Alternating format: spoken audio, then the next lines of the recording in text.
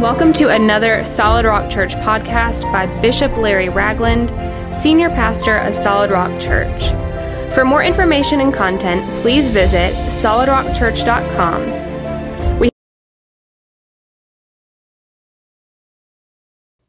I tell you what I really enjoy, and I'm sure that you guys do too.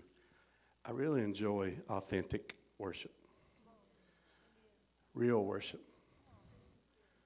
As we were entering into the 2020 calendar year, the Lord spoke three things to my heart. I shared it with our congregation every Sunday for weeks and weeks and weeks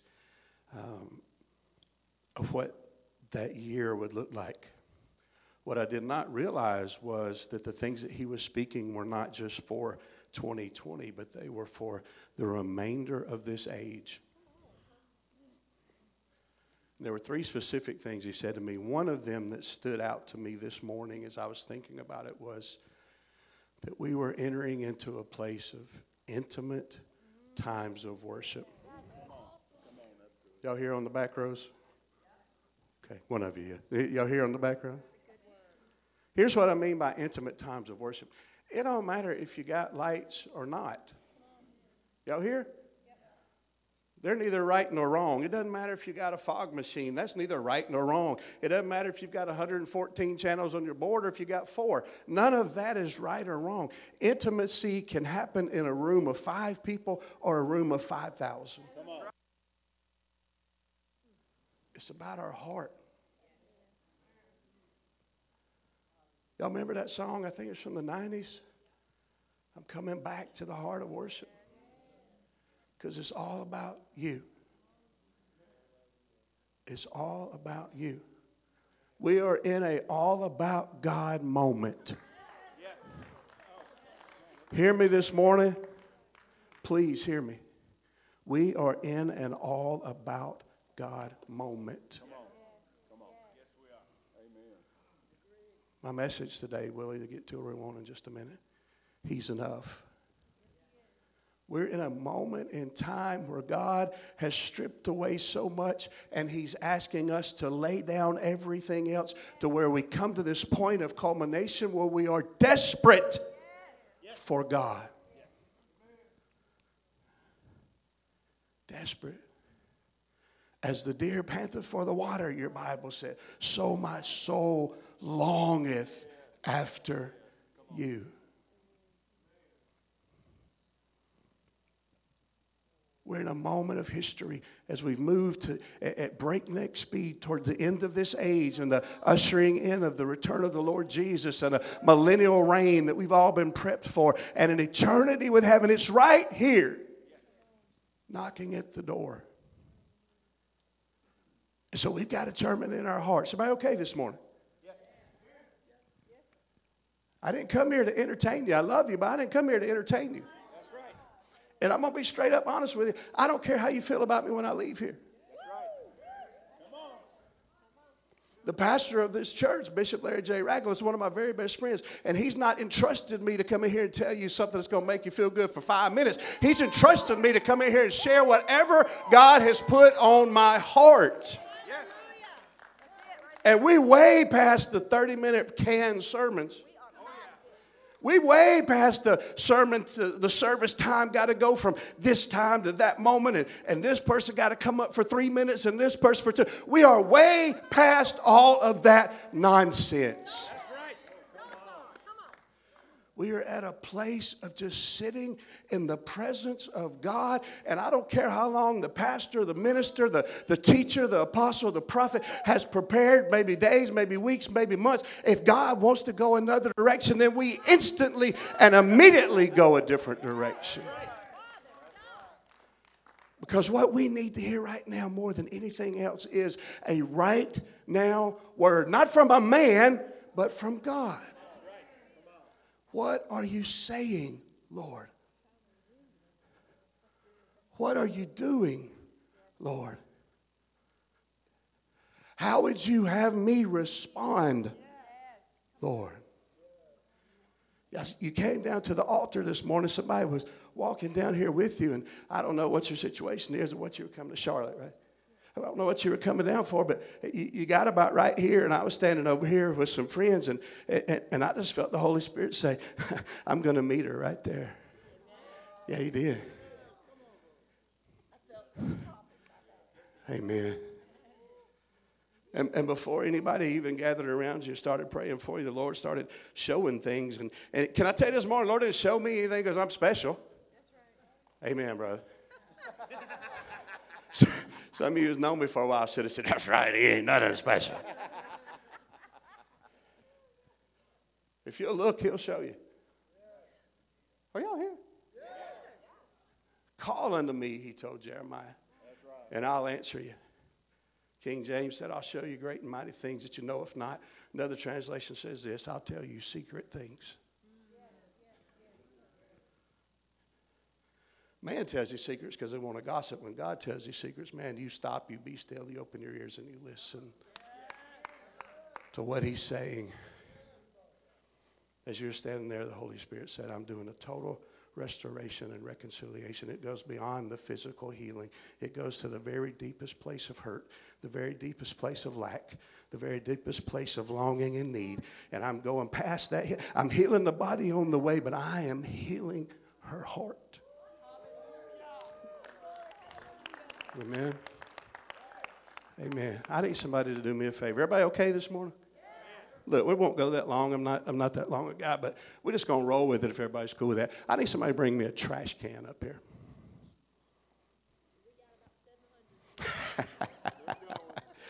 A building full of trash cans. He's enough. Somebody say he's enough. Amen. Wasn't it great to see that video? I thought, man, Bishop Larry looks really good for somebody that's been on a mission trip for 8 days. He didn't even look tired. He must have got a really good night's sleep the night before, because I know the rest of the week wasn't like that. Amen. We hosted Ronald C. and Pastor Brad and Haley and Mason from the Meadow the Sunday before the team left, and laid hands on them, prayed over them, spoke into their lives. God did all kind of things. We had people from Refuge that fasted all week long during the course of the trip, praying for this team. That we're in this thing together, man. It doesn't matter, it's Solid Rock Church, Refuge, Meadow, whatever church. Praise God for the individual churches and individual ministries and personalities, but we are the church. We belong to one another in the same way that we belong to him. Here's what I want to do this morning. We're kind of all over the place because that's kind of how the Lord is. He speaks to us and moves us, and I shouldn't say that's how he is. That's how we respond. There's a trash can sitting here. Anybody wondering why? During worship this morning, I really felt this strongly on my heart that there are some folks. This is for believers. This is for Christ followers. This is for those who have responded to the convicting of the Holy Spirit and have surrendered your heart and life to him totally and have entered into a relationship with him. If that's not you this morning, then I want to encourage you, as the Spirit of God is drawing you, just go ahead and yield, because I'm going to be straight up with you. You're probably going to yield at some point anyway.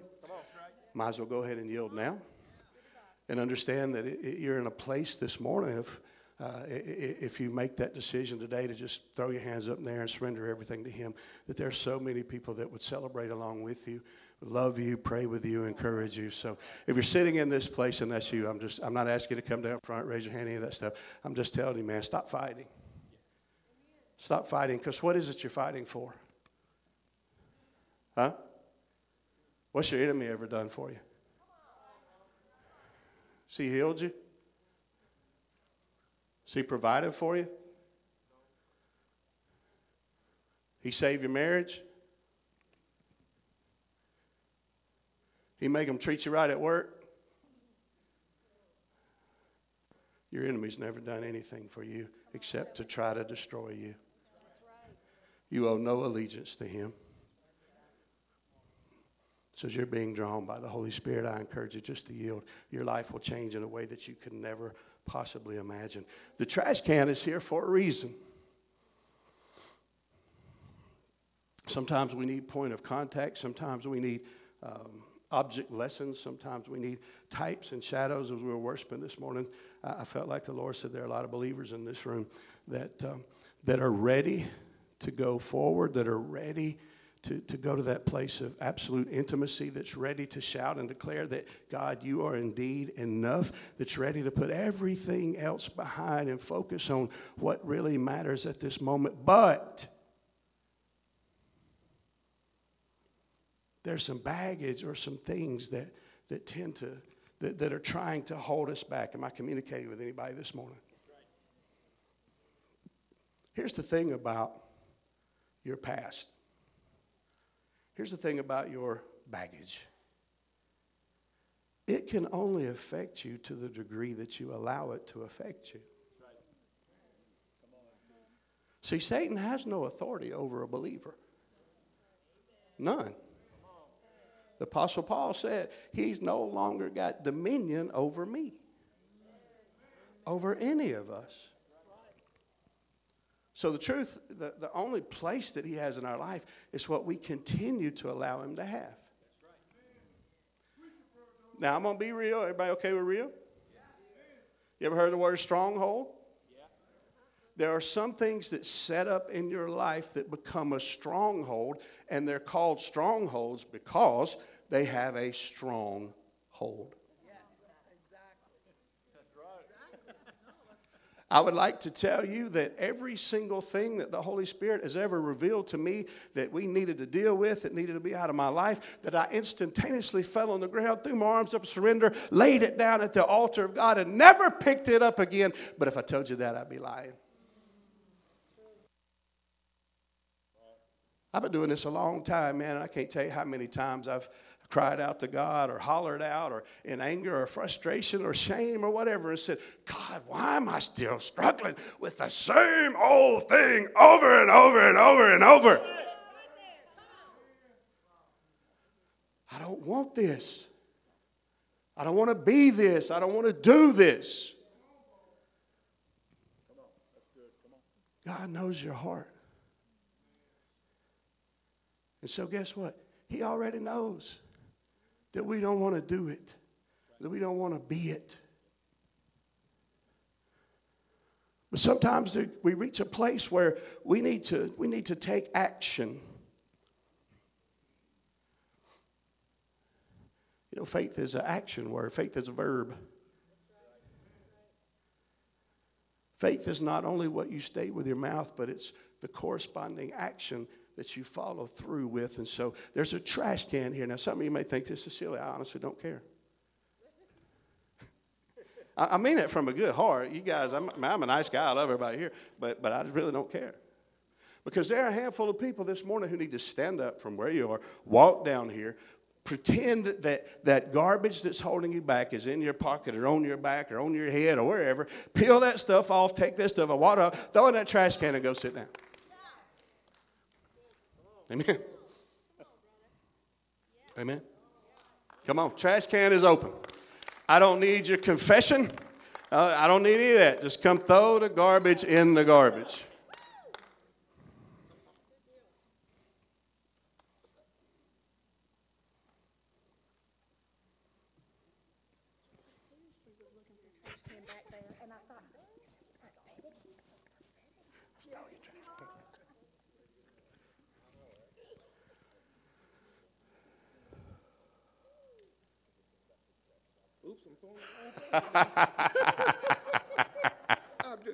I got it for you, brother. There you go, backpack. Yeah.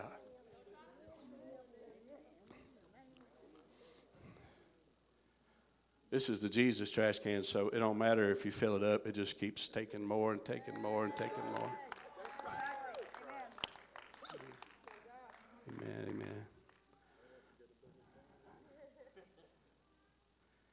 Amen. Now, if you got up and did that, let's be honest with me.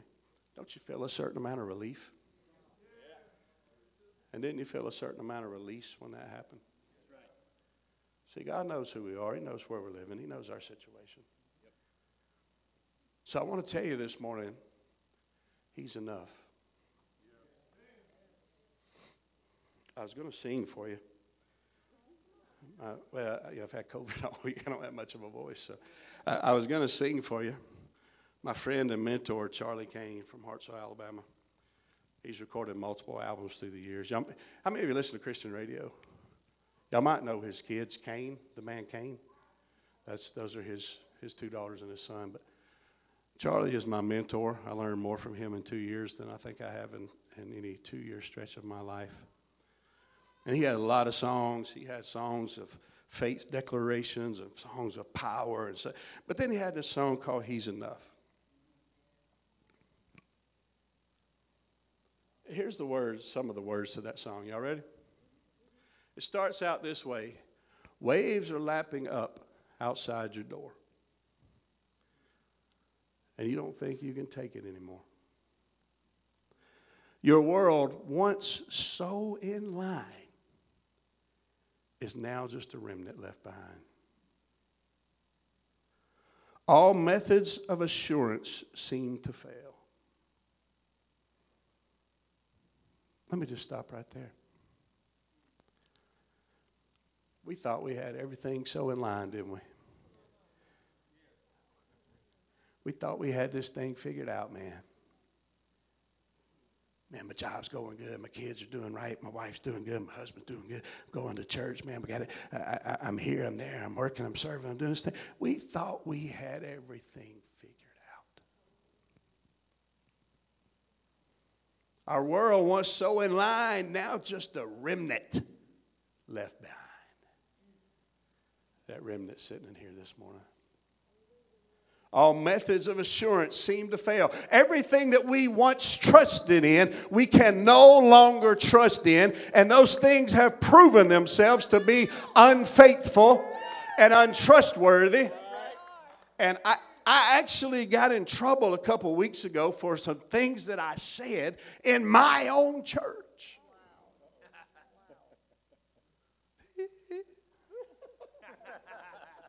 But I'm going to go ahead and say some things this morning because Pastor Sandy opened the door for it. There is nothing in this world system that can provide any of us with any answers, any hope, any future. And we currently live in a world that is intentionally trying to take those things away from you. So do we pray for our nation? Absolutely. Do we pray for this world? Absolutely. Do we speak the word of God over it? Absolutely. But I'm not going to spend too much of my time getting involved in these petty, mundane things that on their best day are not going to help me at all and are not going to advance God's kingdom. I'm just going to go ahead and declare He is enough. I don't need a Republican Congress. I don't need a Democratic president. I don't need an independent senator. I don't need any of those things because that's never God's system. That was man's system. I've already got a king and I've already bowed my knee to him and I'm going to serve him and I'm going to be a part of his kingdom because his kingdom's ways and this kingdom's ways do not line up.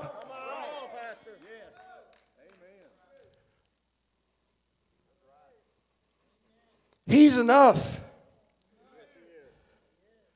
The song goes on to say when your dreams are shattered and they crumble to the floor and the going on the narrow way is tough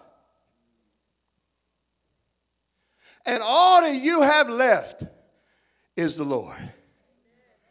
He's enough. He's all you'll ever need. He's enough. There's a narrow way that we're called to walk in. Why is it tough? Because it's narrow.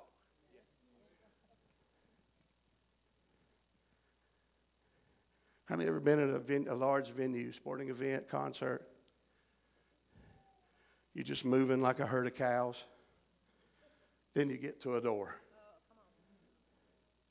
Now, if it's a big open air thing, the doors are spread, man, everything's good. But you're trying to narrow 10,000 people into a door that 4 can fit through. And it bottles up. And you got to be patient. Are you listening to me this morning? You got to be patient. No, nobody likes patience. Or if you do like being patient, Come pray for us later. But you're going to get through the door. This is for somebody this morning. And you're going to walk through it exactly when you're supposed to walk through it. Don't go looking for a larger opening somewhere else, because your destiny is the narrow way. Come on. That's right. Come on. There is a way that is broad, and it leads to destruction. But there's a narrow gate, and your Bible declares few will go through it. Hurts my heart when I think of that. I want everybody to go through it. But as we look towards Him and we trust in Him and declare He is enough. Not God and my job, but He is enough. Not God and my money, but He is enough. Not God and my social standing. No, He is enough. Not God and anything else. Just God alone is enough.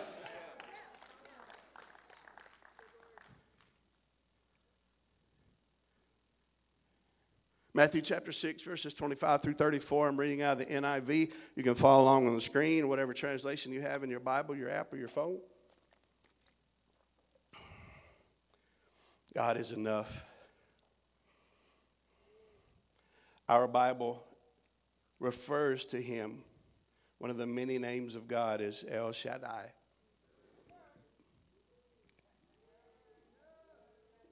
The all-sufficient one. The God of more than enough.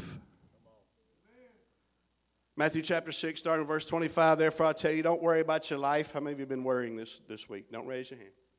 Just think about it. Don't worry about what you'll eat or drink. Y'all okay today? Oh, my God, gas is $5 a gallon. How am I going to pump it? Same way you pumped it when it was $1.70.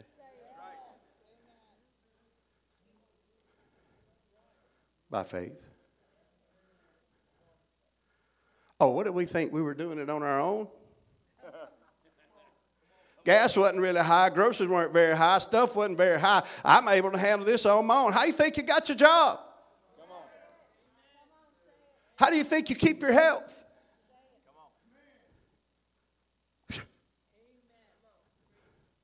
How am I going to buy groceries? Same way you did before.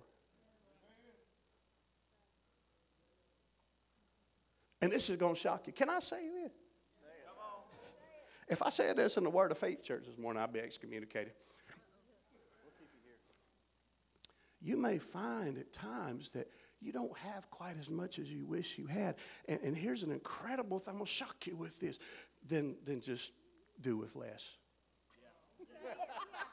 Come on. Yes, sir.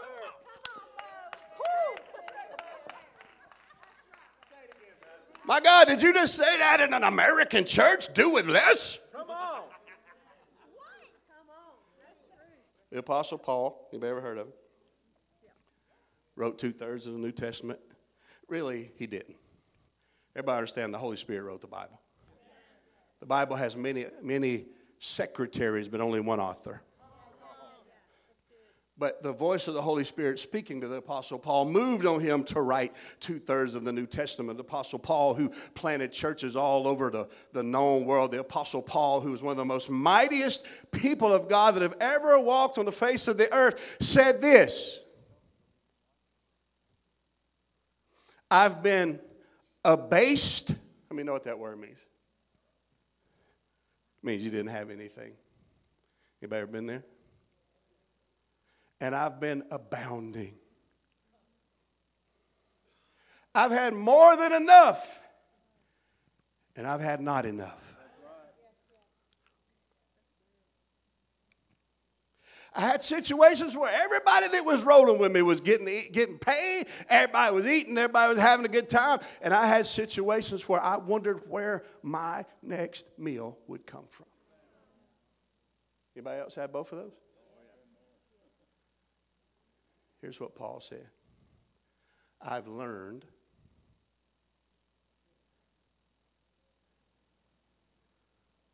how do you learn?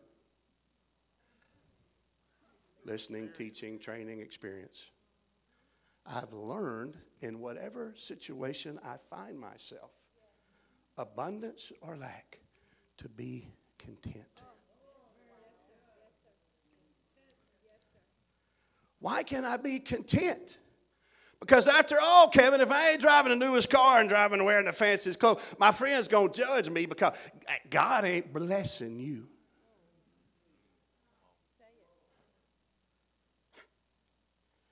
Baby, if you got to go so far into debt up into your eyeballs to present an image that God is blessing you, you don't understand God.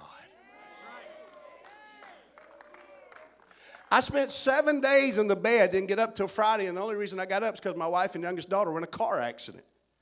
My wife spent 6 hours in the ER. They took x-rays of every part of her body imaginable. She's one giant bruise. Woke up this morning with COVID. It's okay that I'm here because I just came off of 7 days of it. Yeah. Last week, I worked more hours at my part-time job than I ever did. And I'm like, man, I'm going to be loaded. This past week, I didn't work a single hour because I couldn't get out of the bed. Spent 2 days with a fever, undercover, shivering. Do you know that there are certain places that I couldn't even say that today? Because they condemn me that I didn't have enough faith or that I'm not building people's faith. No, I'm building your faith by telling you whatever situation you find yourself in, He is enough.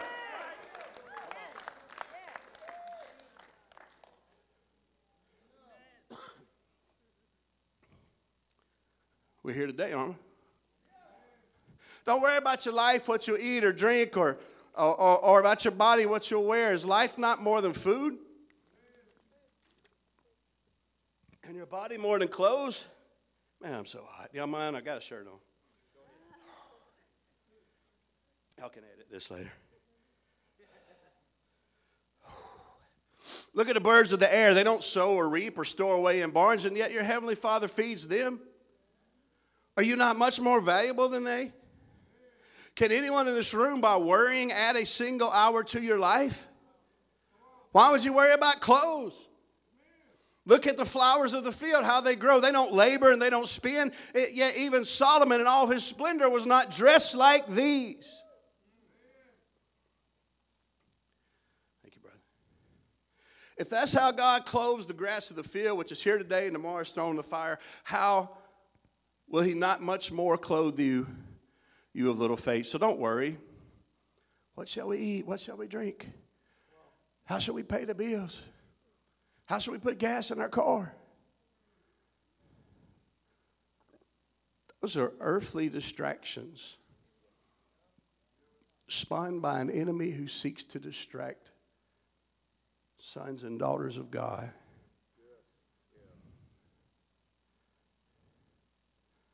Because ultimately, if I'm completely relying on God, it is not my responsibility to provide any of these things.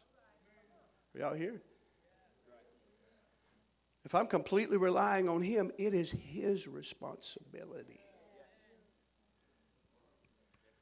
And my Bible over in 2 Timothy says, even when I don't abide, even when I don't remain, even when I'm not faithful, He remains faithful because He cannot deny Himself. Faithful is who He is. Your Bible says He's got a name written on His thigh. Faithful and true. He's enough. I don't need anything else. We don't need the accolades of man. We don't need the empty promises of a broken government. He's enough. Somewhere I read, I believe it was in Isaiah, that said, and the government shall be upon His shoulders. He's enough. And if He's El Shaddai, if He's more than enough, if He's all sufficient, then that means that you and I are complete in Him. Where my friend at? Oh, God. There you are. Hey, how are you? I apologize, I don't remember your name. What is it? Jennifer, thank you. As soon as you said it, I remember it. You were standing right here. I don't know what you're doing. I don't know what you're worshiping, praying, singing, whatever. And you and I, we've talked before, and you've come on Wednesday nights when I've taught, and my wife and I, we've talked to you. But as you were standing there worshiping, I felt like the Lord just told me to tell you that you don't need the validation of all those people you're seeking to validate you. God has already stamped you with his seal of approval.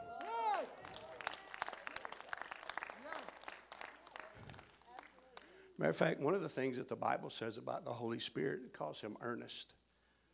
How many of you ever bought a house? Back in the early 90s when I bought one, I wrote a check for $500, handing it to the realtor. It's called earnest money. That $500 says that I'm serious about this process, because as long as everything works the way it's supposed to work, if you back out of the deal, you lose your $500. So it's not a lot of money. We were buying a house that cost $86,500.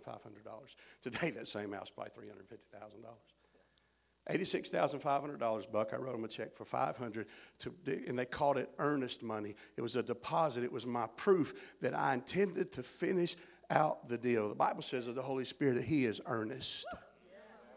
He is a deposit of God in you, speaking to us that he intends to finish the deal, that he intends to follow out the process. The Holy Spirit is alive inside of us now today in this earth and this time and this realm, but that's not God's best. God's best is that eventually we will stand in his very presence and we will live all eternity in a new body with a new name, with no sickness, no disease, no crying, no lack, no famine, nothing but perfection, serving and worshiping a holy God whom every single day for eternity we'll see something different about him.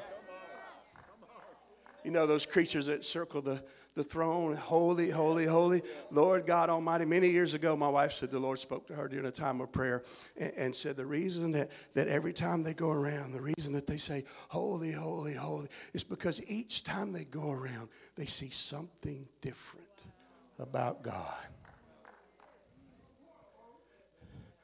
There ain't no point in this life trying to figure God out, because your peanut brain ain't going to do it. Just trust that he is enough. And so we are complete in him.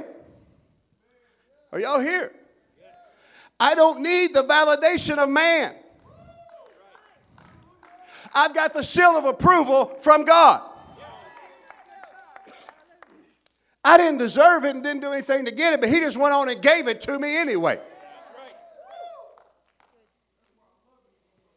I'm not righteous because I'm righteous, because I ain't. I'm righteous because he is. I'm not holy because I'm naturally holy. I'm from Chickasaw County, Mississippi. Ain't nothing holy there. We're holy because he's holy. We're not complete because of our own abilities. We're complete because he made us complete. He spoke prosperity over shalom, meaning nothing missing, nothing broken, everything in place.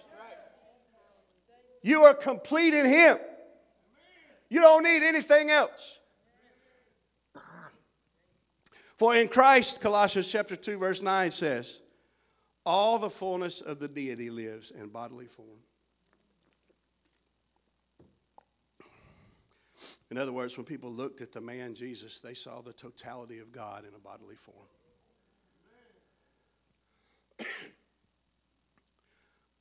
Moses said, God, I want to see your glory. And God said, you can't. You'll melt. But God hit him in the cleft of the rock and covered him and passed by him and then removed his hand. And the Bible says that Moses was able to see the passing of the backside of the glory of God, and it changed him. Not just internally, but externally. And yet John chapter 1 says this, that the Word became flesh and dwelt among us, full of grace and truth, and we beheld his glory as of the only begotten of the Father, full of both grace and truth. Here's the deal. God's glory resided with man. God wrapped it in skin so it wouldn't melt us. But Jesus was the fullness of everything that God is in a bodily form. And in him, you have been brought to fullness. If he's fullness, you've been brought to fullness. If he's complete, you've been made complete. If he's whole, you're whole. If He's righteous, you're righteous. If He's alive, you're alive. Because He's enough.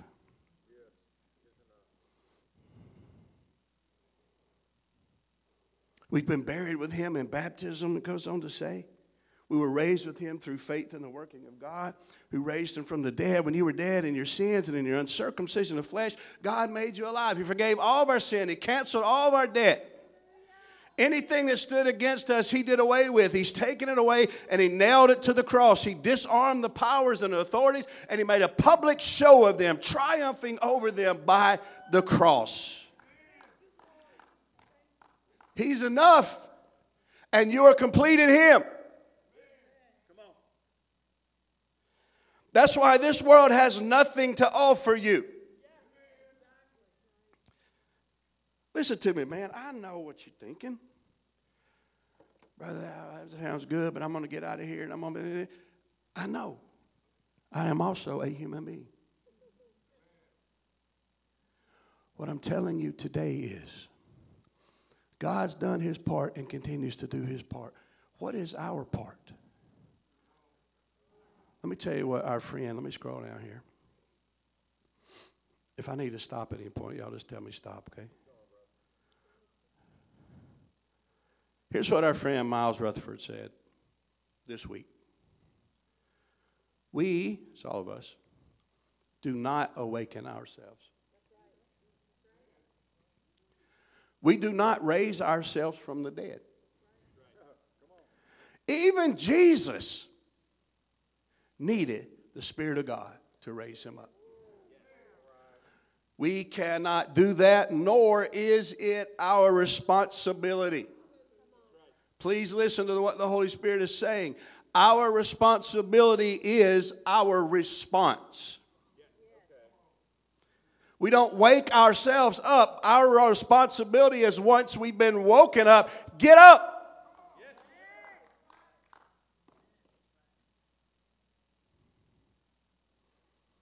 We're part of this end time remnant church.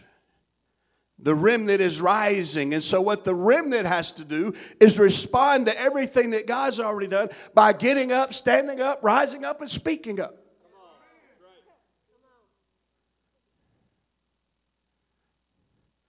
We are complete in Him. I went, not this past Tuesday, 2 weeks ago, Birmingham Jefferson Civic Center. If you haven't been yet, it's pretty cool now. It's remodeled.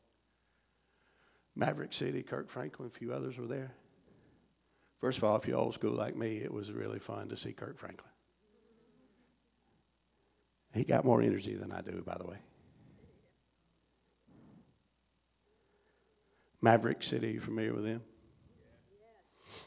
Throughout the years, there have been a lot of worship movements, if you will.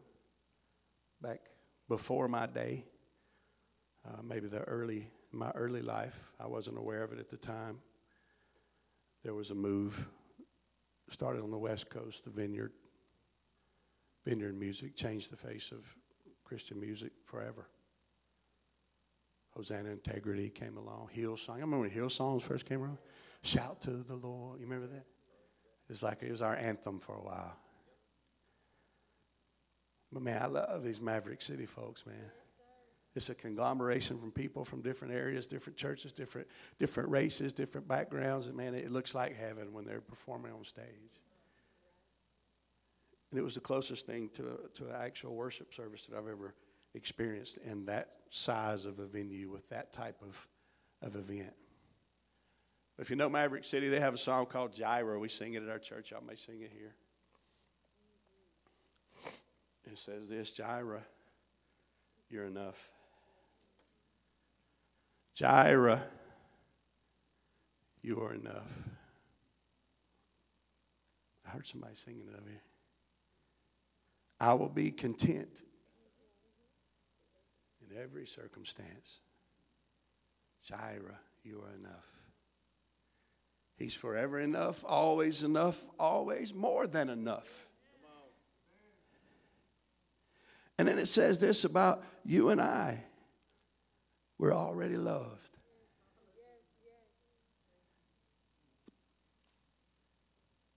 I'm going to tell you, man, when you get the revelation that God is enough, then along with that comes that revelation that I'm not doing what I do and living my life trying to get God's love. He already loves me.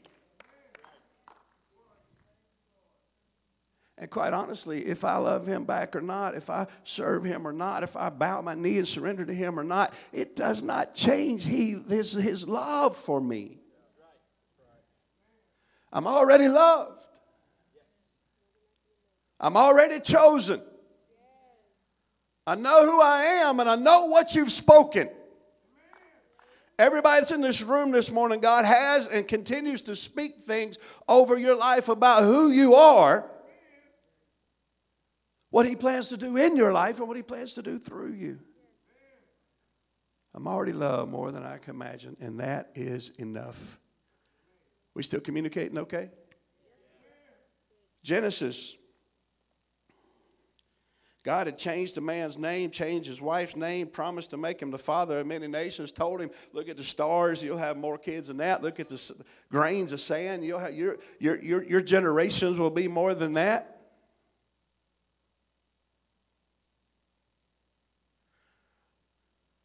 Finally had that child after trying to go some other routes that we'll talk about in just one second. And then one day God said, hey, by the way, tomorrow I want you to take your son and I want you to sacrifice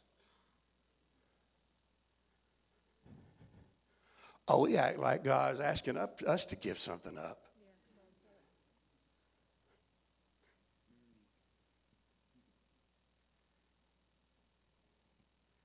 I want you to take your son, your only son. The next day the Bible says, I'm paraphrasing, but this is what it says. You can read it later. Abraham saddled up his stuff and his son, and he said to his servants, my son and I, are y'all here?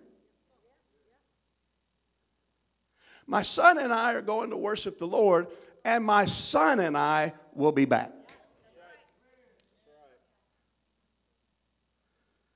And if you're new to this thing, man, or you're new to faith or whatever, I want to encourage you this morning. You see people make some bold declarations, and immediately you think that person's something more than you. Can we have a lean-in moment? Because if you don't hear anything else, let's have a lean-in moment here.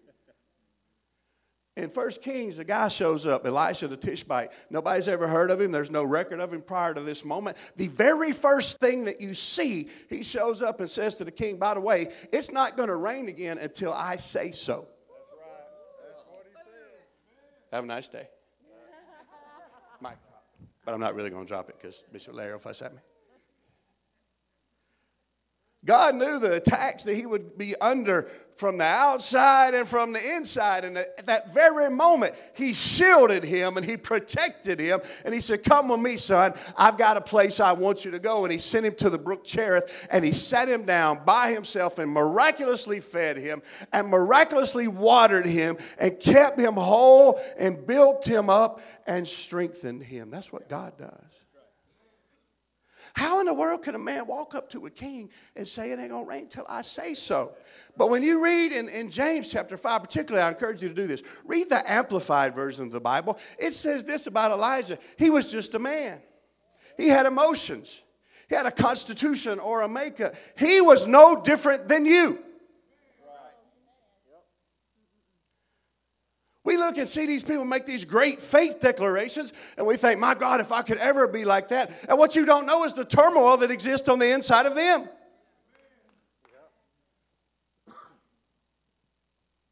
You might look at me, if you know, now you don't know me that well. You might look at me and say, man, that guy, he's bold, he's got it all together. And what you don't know is what I go through on the inside. The times that I want to quit and the times that I feel like, man, I'm not worthy of this and I'm not smart enough and I'm not blah, blah, blah, blah, blah, blah, blah, blah. It ain't about you. He's enough. Yes. He is enough. So how could the guy, and you know what happened? Lots of stuff in between. False prophets slaughtered, God responding with fire, all these miraculous things. 3.5 years later, it rained. Why? Because Elijah said, I hear a sound of the abundance of rain. Come on. Come on. And he sent his servant to check it out. How in the world can someone stand there and make such strong, bold declarations of faith? They must be at a place that I'm not at. No. They just trusted God. And decided He's enough. I'm not playing the game anymore. I'm not pursuing the earthly. I'm not going after the American dream. Life, liberty, and pursuit of happiness. I got in trouble years ago when I said, baby, God don't want you happy. God does not reward happiness. He rewards faithfulness. God does not pour His favor out on happiness. He pours His favor out on obedience. And I'm going to go a step further. I can be happy living in sin. Because happiness is a fleeting thing. I can be happy doing the wrong thing. I can't have joy, but I can be happy. But man, happiness rides this roller coaster, baby, and joy is psh.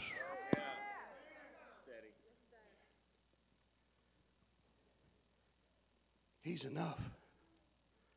Abram took his son up. His son willingly allowed himself to be affixed to the altar. Abraham went so far as to raise the knife. Are y'all seeing this? My God.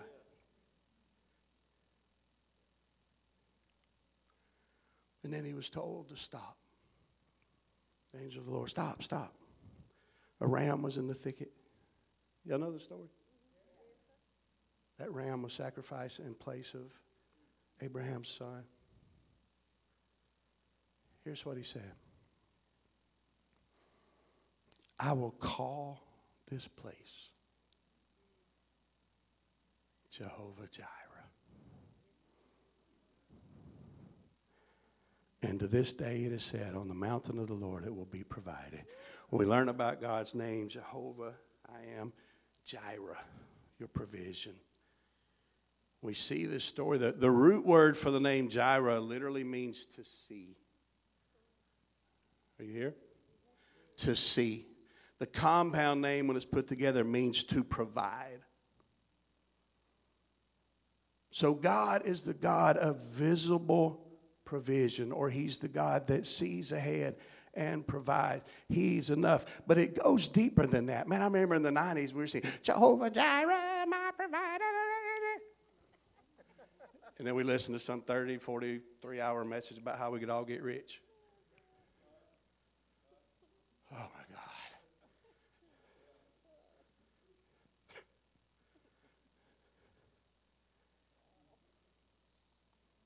Abraham stood on a mountain, the child of promise right here in front of him, a knife right here, about to sacrifice the promise of God.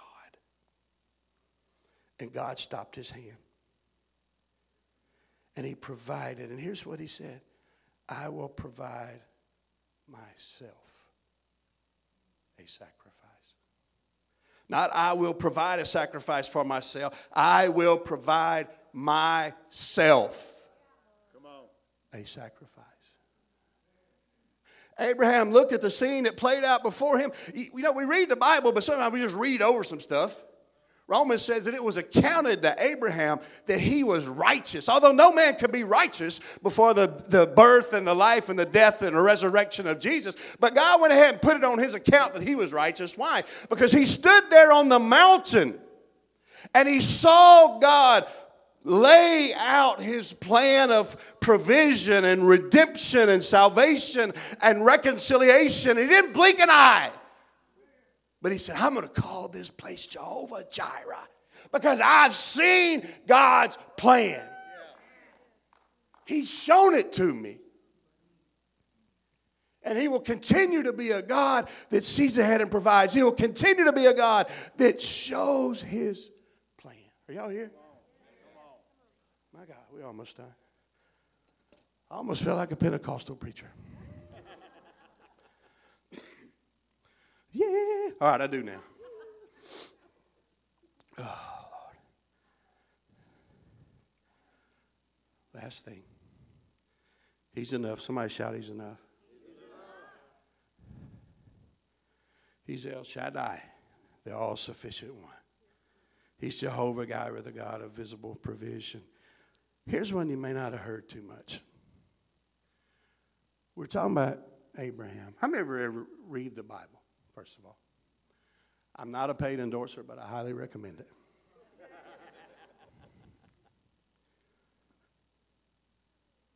Do you read your Bible sometimes and you stop and you go, what? Do you scratch your head and say, Lord, you're going to have to explain it to me?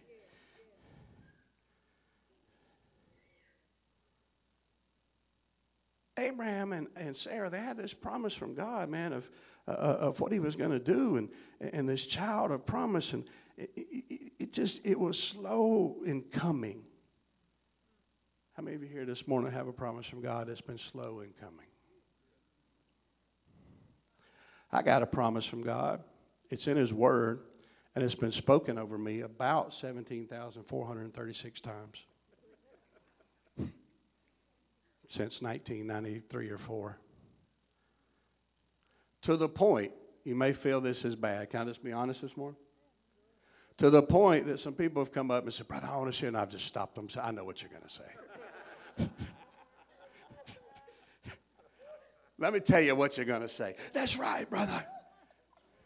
And I'm like, God bless you. Thank you so much. And I go to Christy and I say, man, their heart's so good. They're so excited that God used them to share that word with me. And they don't know I've heard it 17,000 times. You said I could be real. To the point that I said, God, don't send anybody else to tell me that. Either do it or don't, but quit sending people to tell me.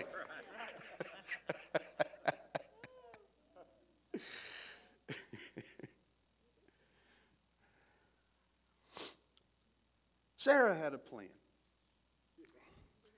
How many know man's plans are never good in comparison to God's? She said, this thing ain't working, man, but, I'm going to fix it. She said, I got this servant girl over here, Hagar. First of all, that's the one where I stopped and said, God, what wife in the world giving her husband a younger, better-looking woman? That makes no sense. Right there alone was enough for me to say, God, you're going to have to teach me something. I don't understand any of this.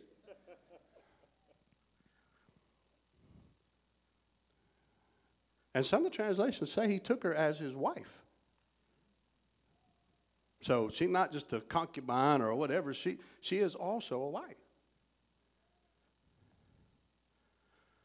She gets pregnant. Sarah been trying all these years. She's really way too old to have a baby. And now her plan was to put them together for this purpose. But now that Hagar has this baby, she kind of holding it over Sarah. And there's contention between them. Shocking. Just watch Sister Wives. You'll figure that out. Sarah goes to Abraham and said, you're going to have to send her away.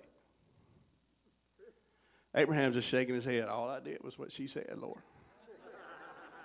How many men out of their mouth have said, all I did is what my wife told me? Now she's changed her mind.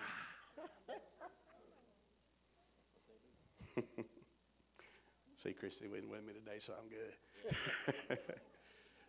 good. He told her, do what you want to. She was sent away. As she was wandering, as she was hurt, as she was feeling rejected, having done nothing wrong, she'd done exactly what she was instructed to do. The Lord spoke to her and said, here's what I want you to do. I want you to go back. And I want you to submit to Sarah. If you ain't ever heard a hard word from the Lord, odds are you ain't ever heard a word from the Lord. So I can't tell you how many times out of my mouth I've said, you want me to do what? But God, I didn't do it. It's not my fault. I mean, no, God ain't counting whose fault it is or not. He's just a God of peace and reconciliation. Your Bible doesn't say blessed are the peacekeepers. It says blessed are the peacemakers. If two people are in a situation and one of them doesn't carry peace, then they ain't going to be able to make peace. That means you, with the Prince of Peace alive inside you through the person of the Holy Spirit, you got to go make peace, even if it means taking fault when you were faultless, even if it means accepting responsibility when you are not responsible. There was this guy once that hung on a cross for the sin of mankind, which he was not responsible for any of it. But instead of begging off, he said, God, forgive them because they don't know what they're doing. That's why he's enough. He is enough. Genesis 16:13. Hagar gave this name to the Lord who spoke to her, Jehovah, or Elroy, Elroy, you are the God who sees me. I have now seen the one who sees me. Why did I finish up with that? Because I want you to understand something. Let's lean in for a minute. We'll be out here in just a moment. He sees you. He sees you. I can't right now because I don't have my glasses on, but he sees you. I can see the front row blurry, and that's it. The rest of you are just blobs and forms. He sees you. He's enough. He's the God of all sufficiency. The God of more than enough. He's the God of visible provision. And he's the God who sees you.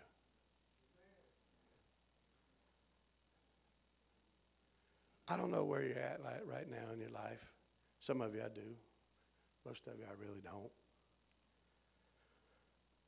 But I want to encourage you. The games that we've played for so many years.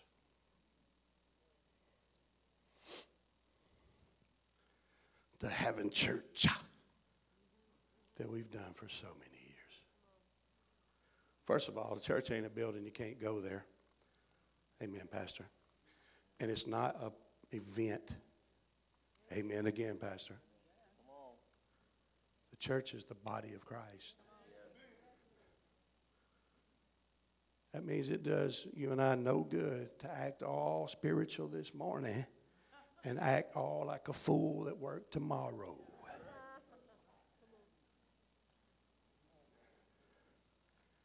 It's time to lay all that nonsense down. There's nothing that this world has to offer that's worth compromising the Spirit of God that's alive inside of you. He wants to speak to you. He wants to make his word come alive. He wants to speak prophetically to you. He wants to sing over you. He wants to heal you. He wants to restore you, and he wants to reconcile you. And he will. Our role is what? Our response. Just surrender and say, do it, Lord.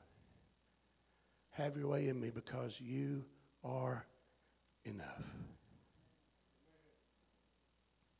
Stop looking to your boss or your co-workers to validate you.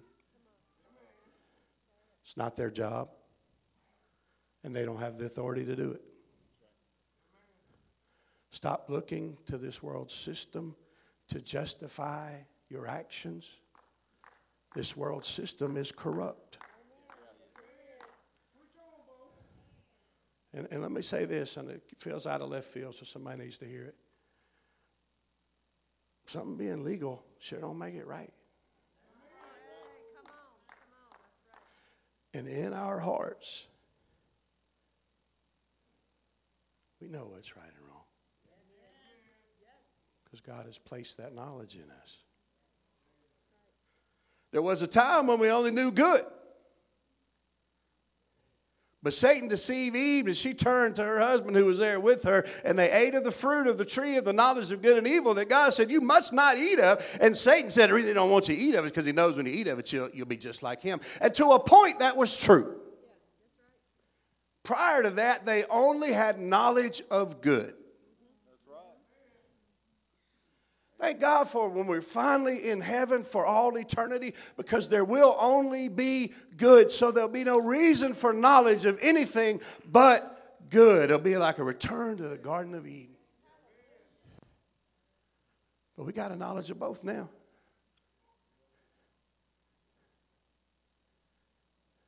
He is enough. He's enough to heal you. He's enough to transform you. He's enough to inspire you. He's enough to keep you going. He's enough to fill every place of emptiness that exists in you. He is enough. Surrender your heart to him today. Did you get anything out of this? Amen. Thank you for letting me come over here today.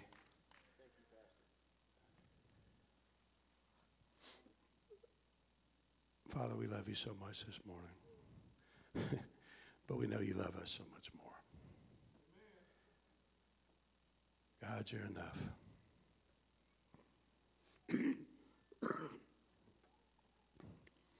Stir our hearts this morning, God, to quit looking to other sources for validation, to quit looking to other sources for peace, to quit looking to other sources for joy, when only you can provide those things. Settle down on us at this moment, Holy Spirit. We're praying it right now and declaring it be so, that your peace just settles down on us. Peace like a river. Peace of God that passeth all understanding. Peace of God, settle on us in Jesus' name. Settle on us, settle on us.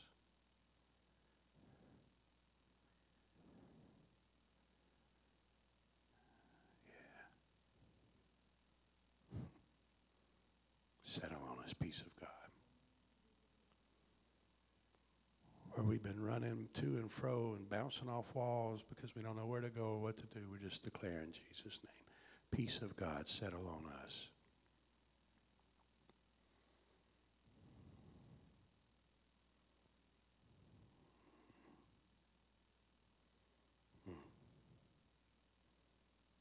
I feel it. I hope you do too. Thank you, Father, for everything you've done in this place today. God, we love you. In Jesus' name, amen.